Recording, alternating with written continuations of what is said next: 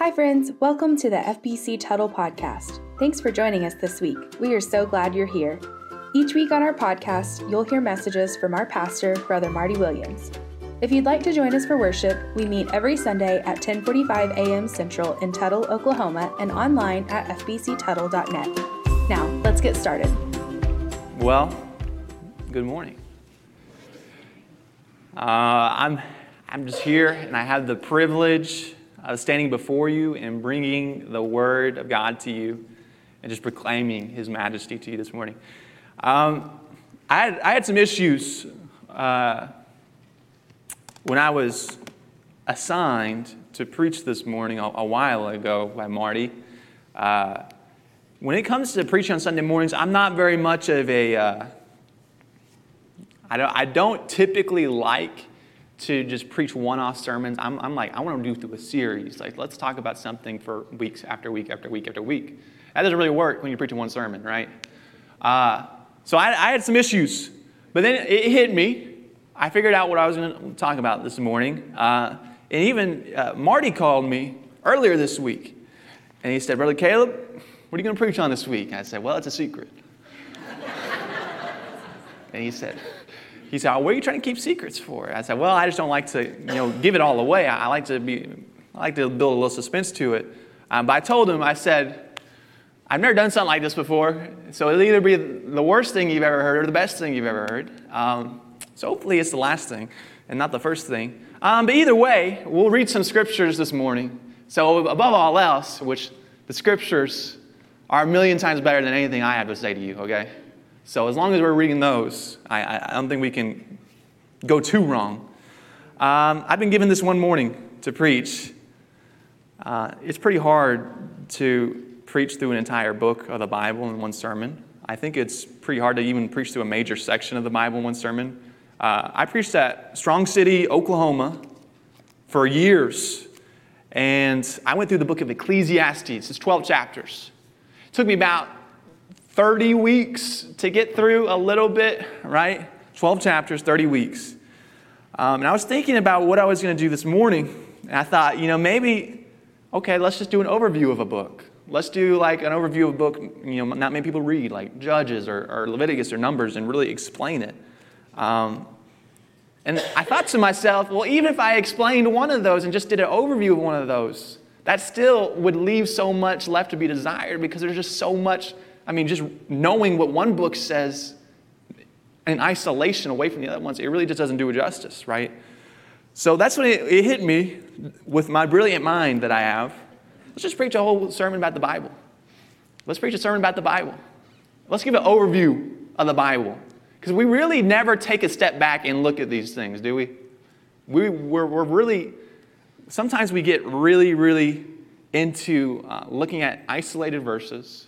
And we forget what we're looking at. It's like you're looking at the picture of a foot of an elephant and you forget you're even looking at an elephant anymore. You've just done something for so long, you've forgotten what you're even doing in the first place, right? So, over the next 5-6 hours, we're going to go through the Bible and understanding the Bible. Y'all are laughing.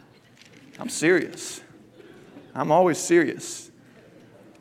But in reality, even if we spent that long, we wouldn't even scratch the surface of what the Bible is. But I just want to give y'all basic things and just really take a step back for one Sunday morning, this one special Sunday morning, and ask this question. What is the message of the Bible? What is it? What is it all about? What is the overarching theme of the Bible?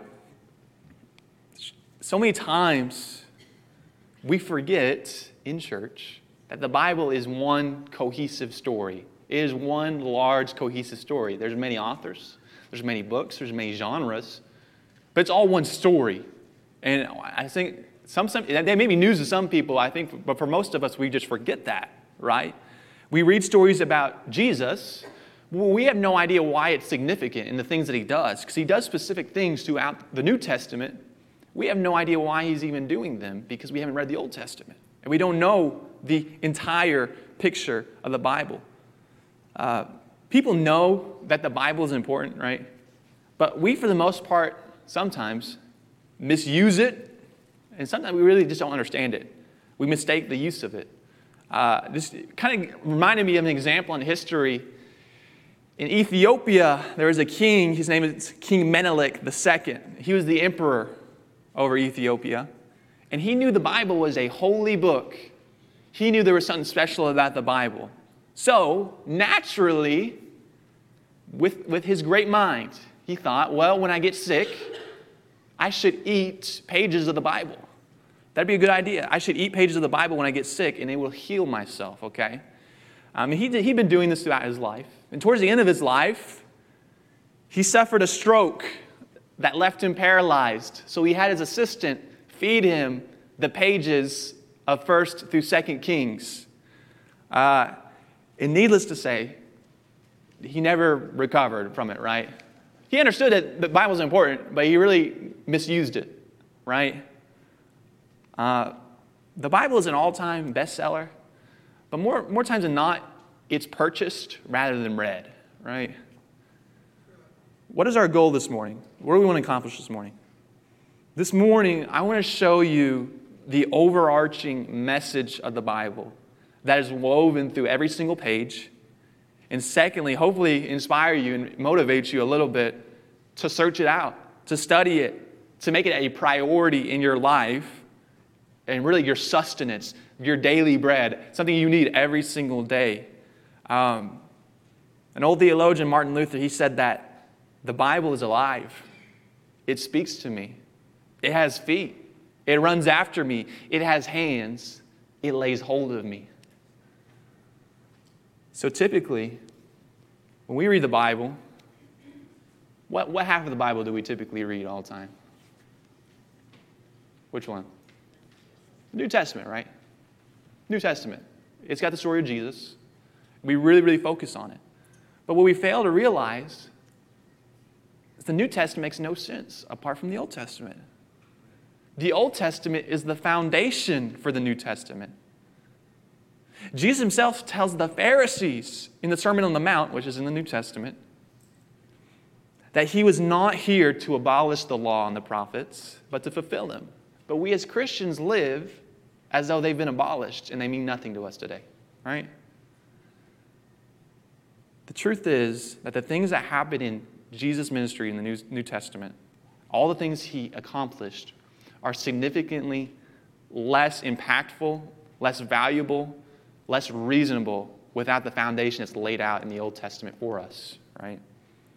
And as you'll notice, so many times in the New Testament, it's going to say like, as it was written, as it was written. And these are always direct quotes from the Old Testament. Over 283 direct quotes from the Old Testament. Not to mention all the indirect quotes, all the allusions, all the comparisons, all the references. Is there any other literary devices I'm not thinking of, Mom? She's the English teacher. So I want us to turn to our Bible, to page 1. Go to page 1. Actually, let's go before page 1. Go to your table of contents in your Bible. I bet you've never flipped there in a sermon ever. Go to your table of contents. It should probably be like the first or second page in your Bible.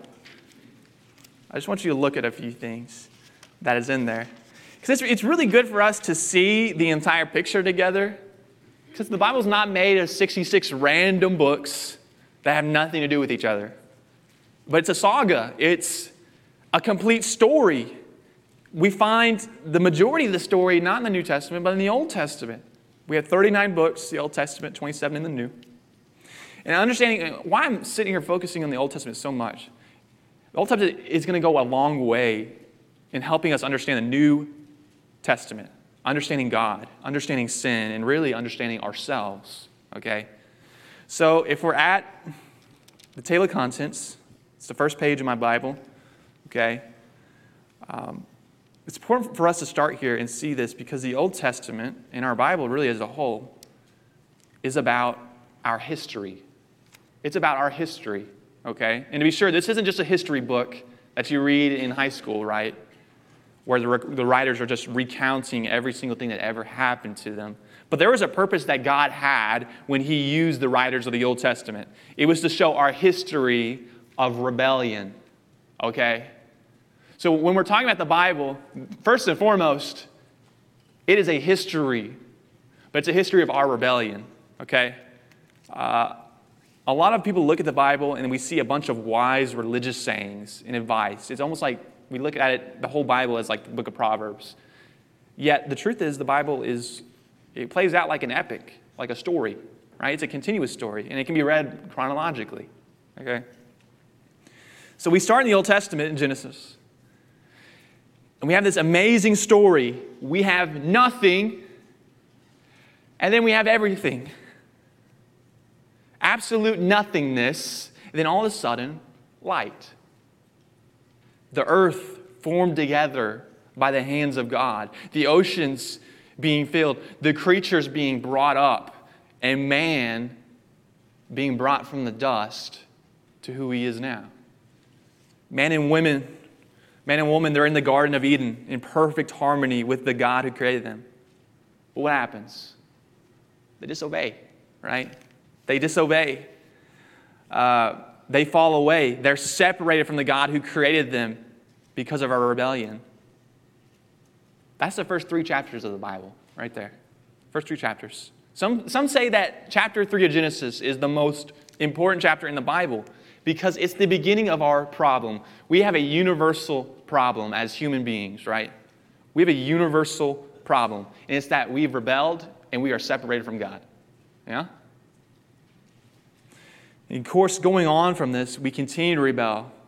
We see Cain kill his brother Abel soon after. The Tower of Babel is created. Noah builds his ark to be saved from the wrath that God had on this deteriorating humanity. I want us to note how vast this history is I'm talking about right now. The majority of human history, as we know it, happens from Genesis 1 through Genesis 9. Okay? There's more time elapsed between Genesis 1 to 9 than Genesis 10 to probably present day, right? There's a lot more to the story. We have God coming down, making promises to Abraham that his children be a great nation. Then in the book of Exodus, we have this great nation that's enslaved to Egypt, and it's eventually rescued in this great exodus by God. This nation called Israel travels to the promised land, the book of Judges, the book of Joshua, this place that God had promised that they would have, and they take over the land. They build their cities there. They build a temple to God. Kings come and go. Some are good, some are bad.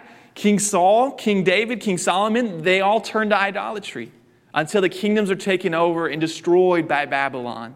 And the nation of Israel they live in exile in a land that's not their own. And they eventually return, and they're left broken and in need. And that's it. That's the whole story of the Old Testament, right? That's like the basic synopsis if you want to read the back of the book, right? If we're in the table of contents, we can look at the Old Testament as a whole and really divide the whole thing into 3 categories. 3 basic categories for you this morning, okay? We have the law, we have the writings, and we have the prophets. Okay, the law, the writings, and the prophets. And maybe your Bible has it split up in there already, but it should be the law, the prophet, and the writings. It's the most basic way we divide the Old Testament. And if you're looking at your table of contents, a really easy way to divide it, put an imaginary line before Job, and put another imaginary line after after the Song of Solomon. Okay, before Job and after Song of Solomon. This is the basic division. Right here. This is the basic division.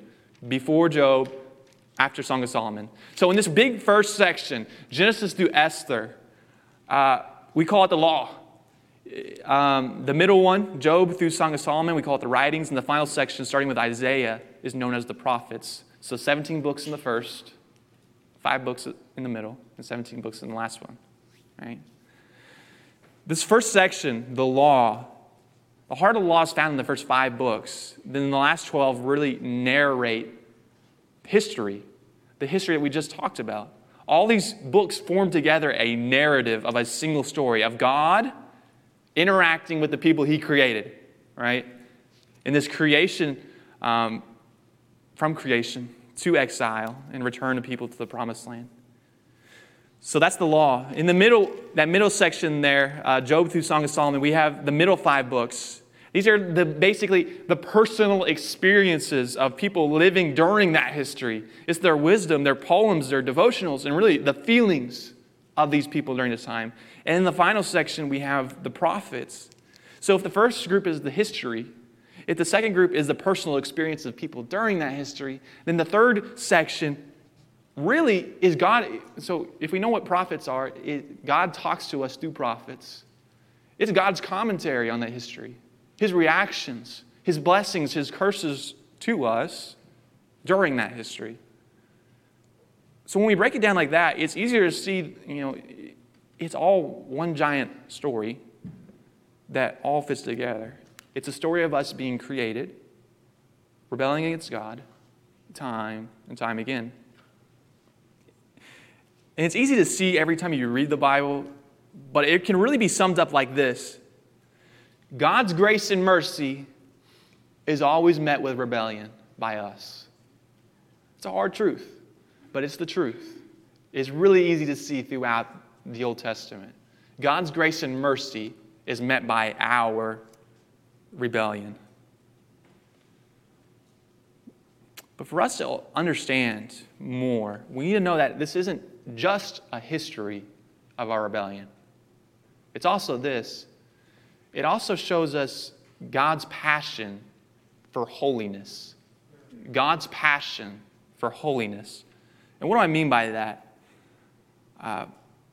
We see more and more through each one of these stories that are in the Bible, God's character revealed to us, who He is, what He prioritizes, right?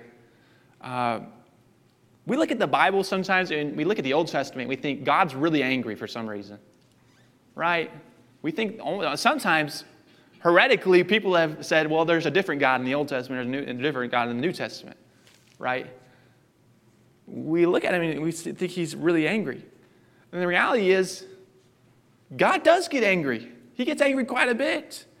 But it's because He's not indifferent to sin. He is not indifferent to sin. He cares a lot about sin. What sin is this perversion of what God has made. It's the destruction of His creation. It's the destruction of the people He's loved, He's valued, He's created from scratch. So obviously, He gets angry. His creation's being destroyed in front of His eyes. And because of God's passion for holiness, we are separated from God by our sin. We're separated from God by our sin. You'll read in the Old Testament kind of the layout of the temple, right? And how Israel would come to worship God in the Old Testament. And if you know what it looks like, it's a big square. The temple's laid out like a big square. And in the middle of that big square is a little square. It's known as the holiest of holies. It's where God resides with us. But you can see there's a literal barrier between the people who are gathering for God and God Himself. A literal physical barrier between us. And because of sin that separates us from God so greatly, we need reconciliation. We need to be reconciled. We need to be brought back. We need to make amends, right? We need to be brought back into relationship with God. And because God, who still loves His creation, because He's made promises to us, provided a way for us to approach Him, even back then, provided a way for us to approach Him. We call it an atonement, okay? An atonement. It's to make amends. It's to carry out the sentence of condemnation, right? And we see the various ways we do this, and we'll start. It's been a long time. Let's go to Leviticus chapter 1, verse 3. Leviticus 1:3. Go there. Genesis, Exodus, Leviticus. You're already in the table of contents. I shouldn't tell you where it's at. Leviticus 1:3. We see the various ways that God allows us to approach Him throughout the Old Testament. Here's the first example of it. It says, if his offering is a burnt offering from the herd, he shall offer a male without blemish. He shall bring it to the entrance of the tent of meeting, so that he may be accepted before the Lord.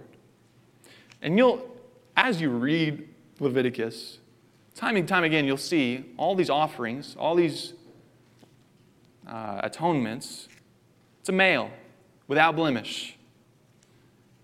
God has taken this initiative to give his people a way to at least restore their relationship with him. There's always been sacrifices from the beginning. Even the dispute between Cain and Abel. What was that dispute over? It was over a sacrifice. One sacrifice was pleasing to God, one wasn't, right? The book of Exodus, the blood of the Passover lamb was a sacrifice for the people offered, and it was put on the doors of the people of Israel. These sacrifices, this is what differentiates us from other religions, at least the Jewish people from other religions. These sacrifices weren't just from a people that were grateful, that were wanting to have, a plentiful bounty or harvest that year. They were brought by people that were guilty, that had sinned and needed reconciliation, okay? They would offer their sacrifice, they'd confess their sin. So all along the way, throughout the Old Testament, God is implanting this image. The innocent, the male, without blemish, their life being offered in exchange for the guilty, the blemished, the unclean, right? The not pure. We see this time and time, again, through all of these sacrifices, the unblemished for the blemished, the clean for the not clean, right? And if you're in Leviticus, go to Leviticus 17.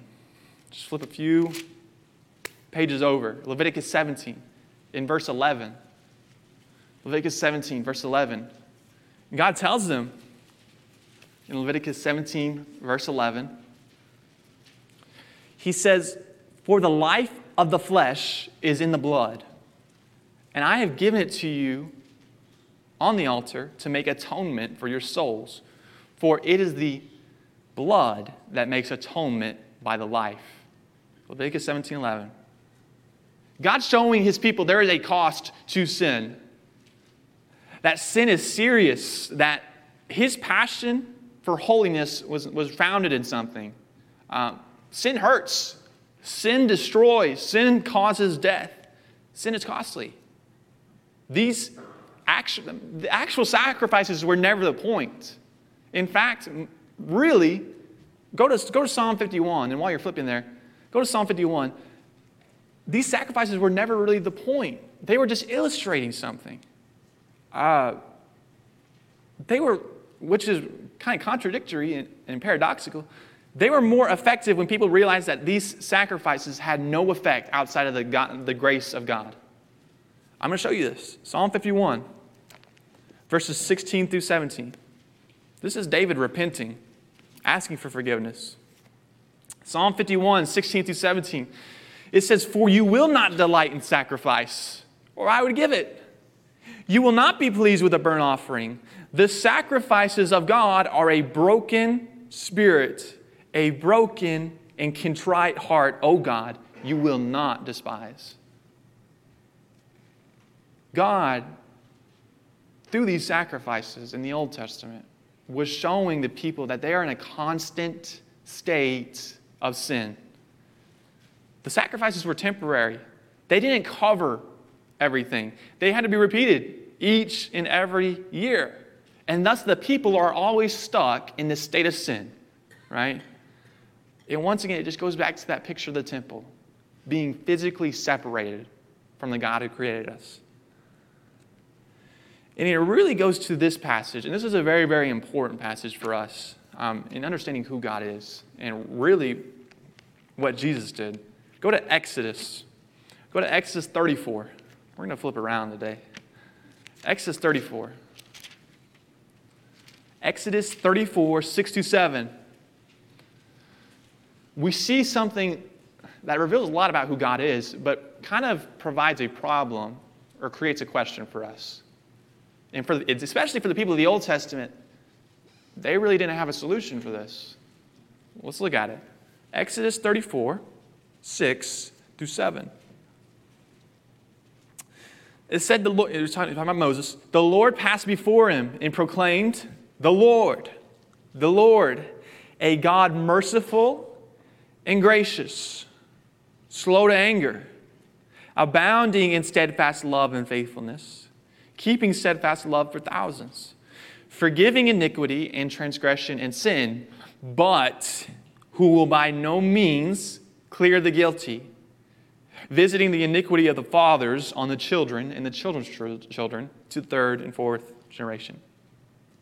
Do you see the problem there? We have a God who has compassion, who forgives the guilty, but also says he will by no means clear the guilty. That's right. I want to make sure we're reading this right? It says he's slow to anger, he's merciful, he has steadfast love and faithfulness, he has steadfast love for thousands. He forgives iniquity and transgression and sin, but it says he by no means will clear the guilty.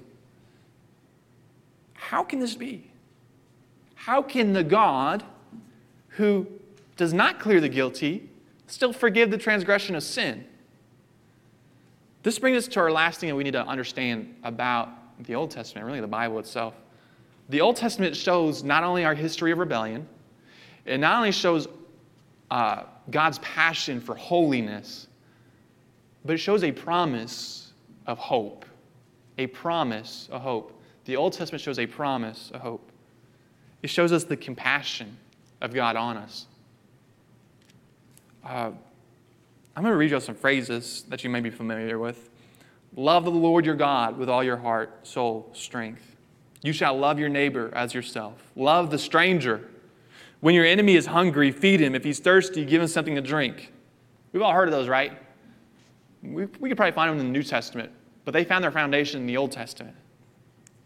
We see time and time again, more often than not, in these stories, in this history, we don't see the wrath of God for the most part. But more times than not, we see his continued mercy to a people that constantly rejected him.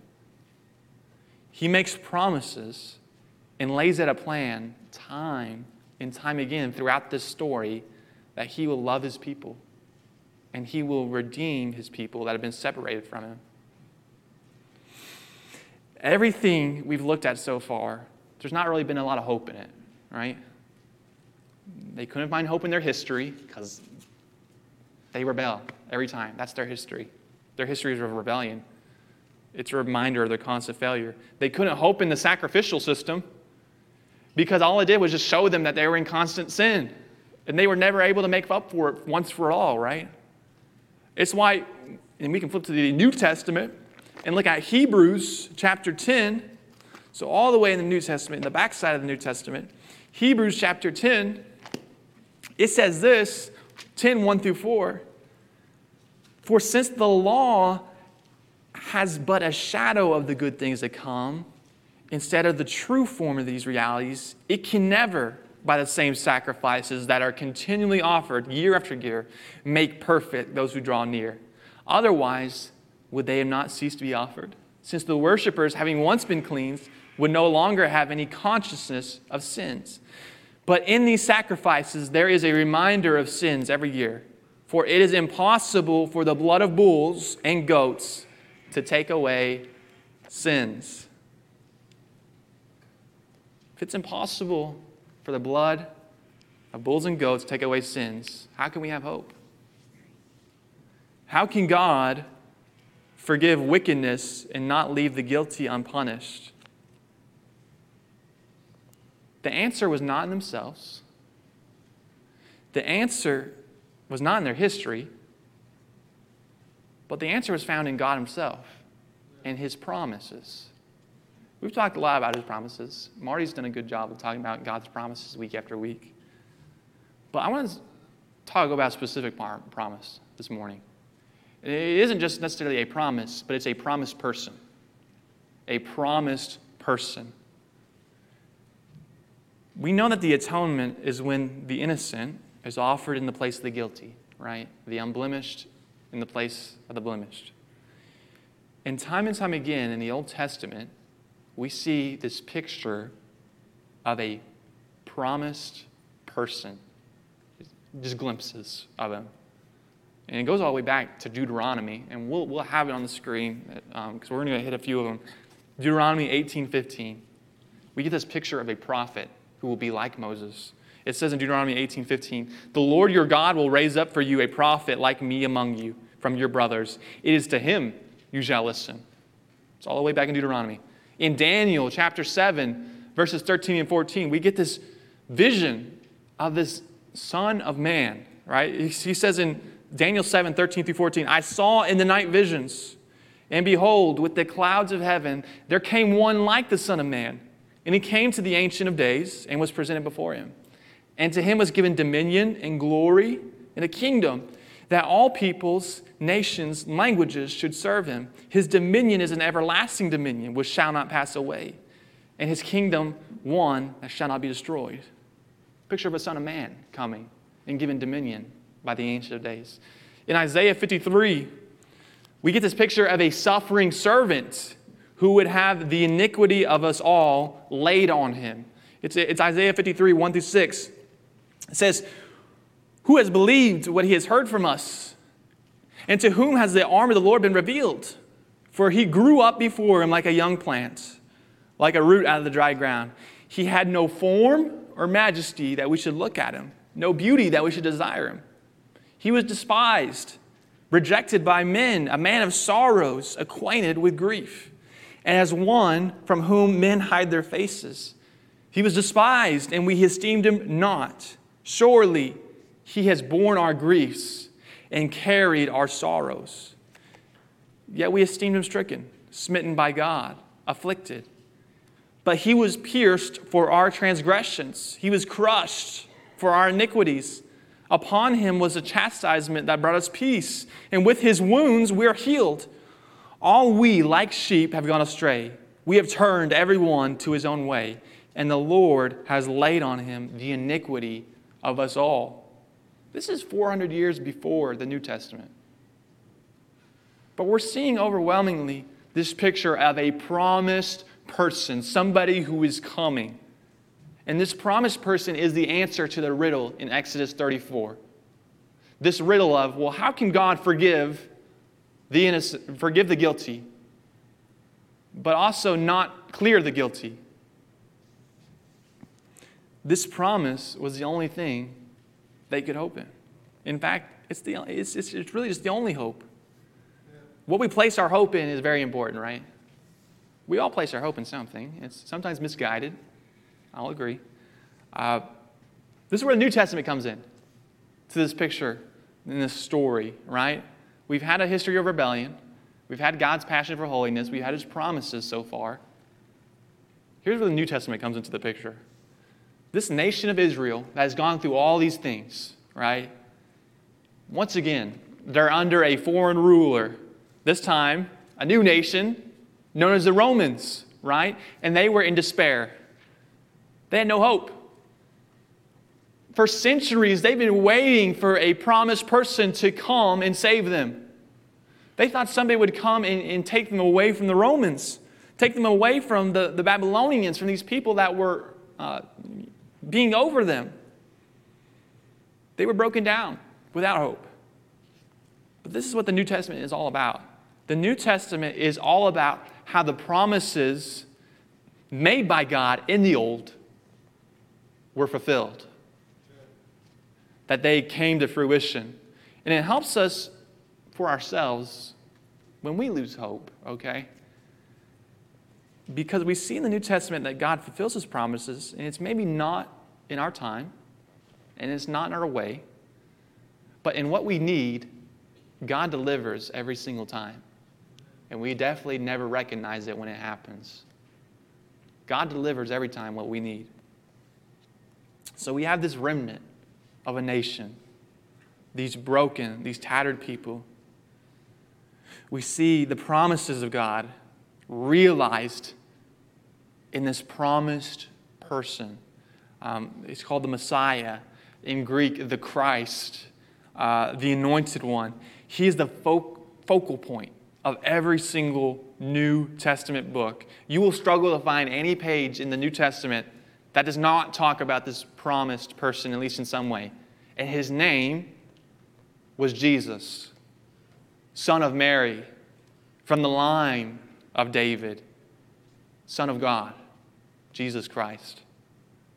You see, throughout this history of rebellion, God had a plan to restore His people. And this plan revolved around the only thing that could restore this broken, rebellious people back to Himself. And it was the Son of God, Jesus Christ. We see in the Gospels, Matthew, Mark, Luke, and John, Jesus arrives on the scene. He starts fulfilling these prophecies of old, right? The blind are healed. The lame walk again. The dead are raised back to life. We see the prophet that is like Moses, but greater. We see a king that's like David, but greater, right? We see the Son of Man, as explained in Daniel, who's been given dominion and a kingdom. But we also see a suffering servant, just like in Isaiah. Jesus of Nazareth, the Word of God made flesh, just as it says in John 1. In Acts, after Jesus has ascended, we see more promises fulfilled. The church is being established. In the rest of the New Testament, we see the epistles, these letters to the churches, instructing them about Jesus Christ. And finally, in the last book, Revelation, it speaks to the fact that Jesus Christ is coming back one day for His people. If we want one thing that the Bible is about on every single page, in some form or fashion, the Bible is about Jesus. The Bible is about Jesus Christ. The Bible is about the answer to all our problems, the focus of every promise, the resolution to our deepest problems that we have as humanity, and that's Jesus Christ. Not just for the people of the Old Testament, not just for the people of Israel who were offering sacrifices, but for us here this morning as well. Because Christ did something that the sacrificial system could never do. Okay? He made a sacrifice once for all. A male without blemish, the innocent in exchange for the guilty, offered on a cross where the full wrath of God, all this wrath that He had on the ungodly, was poured out on the Son of Man. And the guilty were made innocent by the blood of the Lamb. That's why we read it in Hebrews earlier, Hebrews 10. That passage continues. Starts in verse 12. And it really just speaks to this truth. But when Christ had offered for all time a single sacrifice for sins, He sat down at the right hand of God, waiting from that time until His enemies should be made a footstool for His feet. For by a single offering, He has perfected for all time those who are being sanctified. And the Holy Spirit also bears witness to us for after saying, "This is the covenant that I will make with them. After those days, declares the Lord, I will put my laws on their hearts and write them on their minds." That's a quote from Jeremiah 31, by the way. Then He adds, "I will remember their sins and their lawless deeds no more. Where there is forgiveness of these, there is no longer any offering for sin." Here it is, right here. The answer. "Therefore, brothers, since we have confidence to enter the holy places by the blood of Jesus." Remember that separation we had? Remember that physical barrier had? To enter the holy places by the blood of Jesus, by the new and living way that He opened up for us through the curtain, that is, through His flesh. And since we have a great priest over the house of God, let us draw near with a true heart in full assurance of faith, with our hearts sprinkled clean from an evil conscience and our bodies washed with pure water. Let us hold fast the confession of our hope without wavering, for He who promised is faithful. If we want to sum up the Bible in one sentence, I put it in the slides. The Bible summed up in one sentence is this: the Bible is the story of creation, fall, and final restoration of a humanity that God accomplishes through the death, resurrection, and return of His Son, the Lord, Jesus Christ. The Bible's about hope. We're not like other movements, organizations. They hope in abstract ideas. They hope in feelings. They hope in, I believe in compassion. I believe in love for everybody. That's great and all. But love isn't alive. It's an idea. It's a feeling. We have a hope that is living. His name is Jesus Christ. He died for our sins, was buried, and rose again on the third day, that we might die to sin and live for Him. We take part in this atonement, this great atonement, this plan that's been there since the beginning, by placing our faith in Jesus Christ, in what He's done, in who He is, trusting that God's promises are true, and turning away from our sin and walking towards the one who has delivered these promises to us.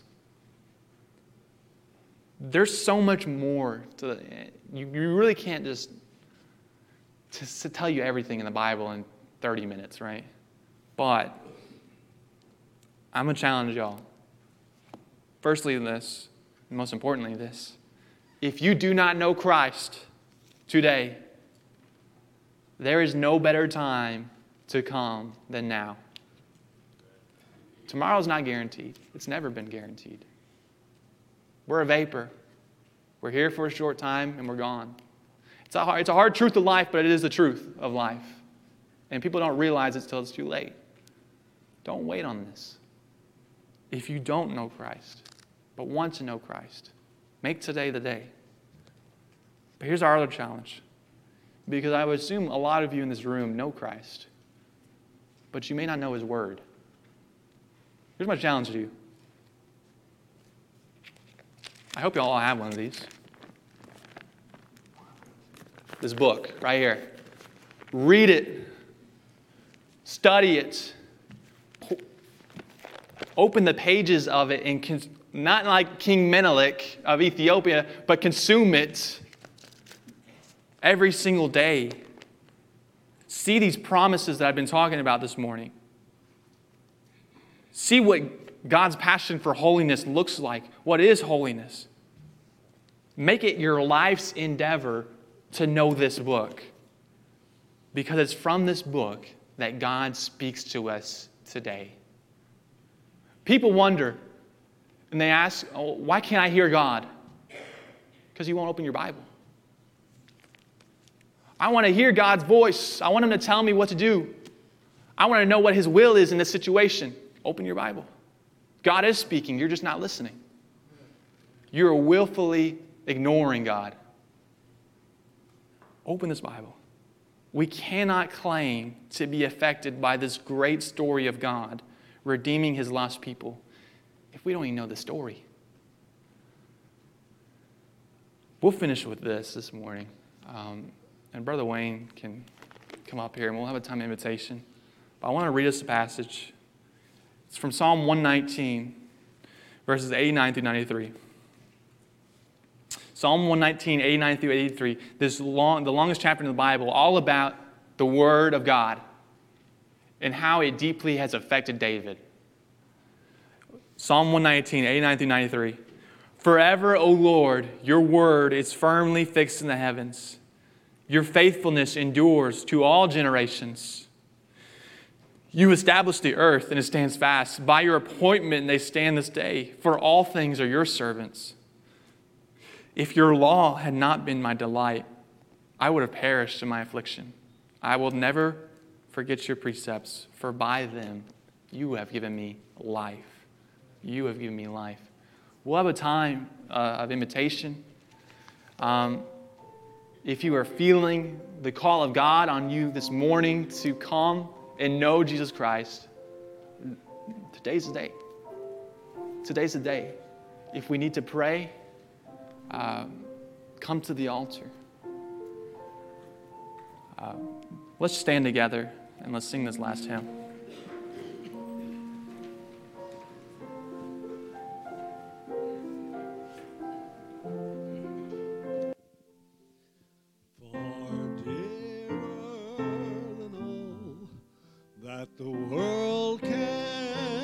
part was the message that came to my heart.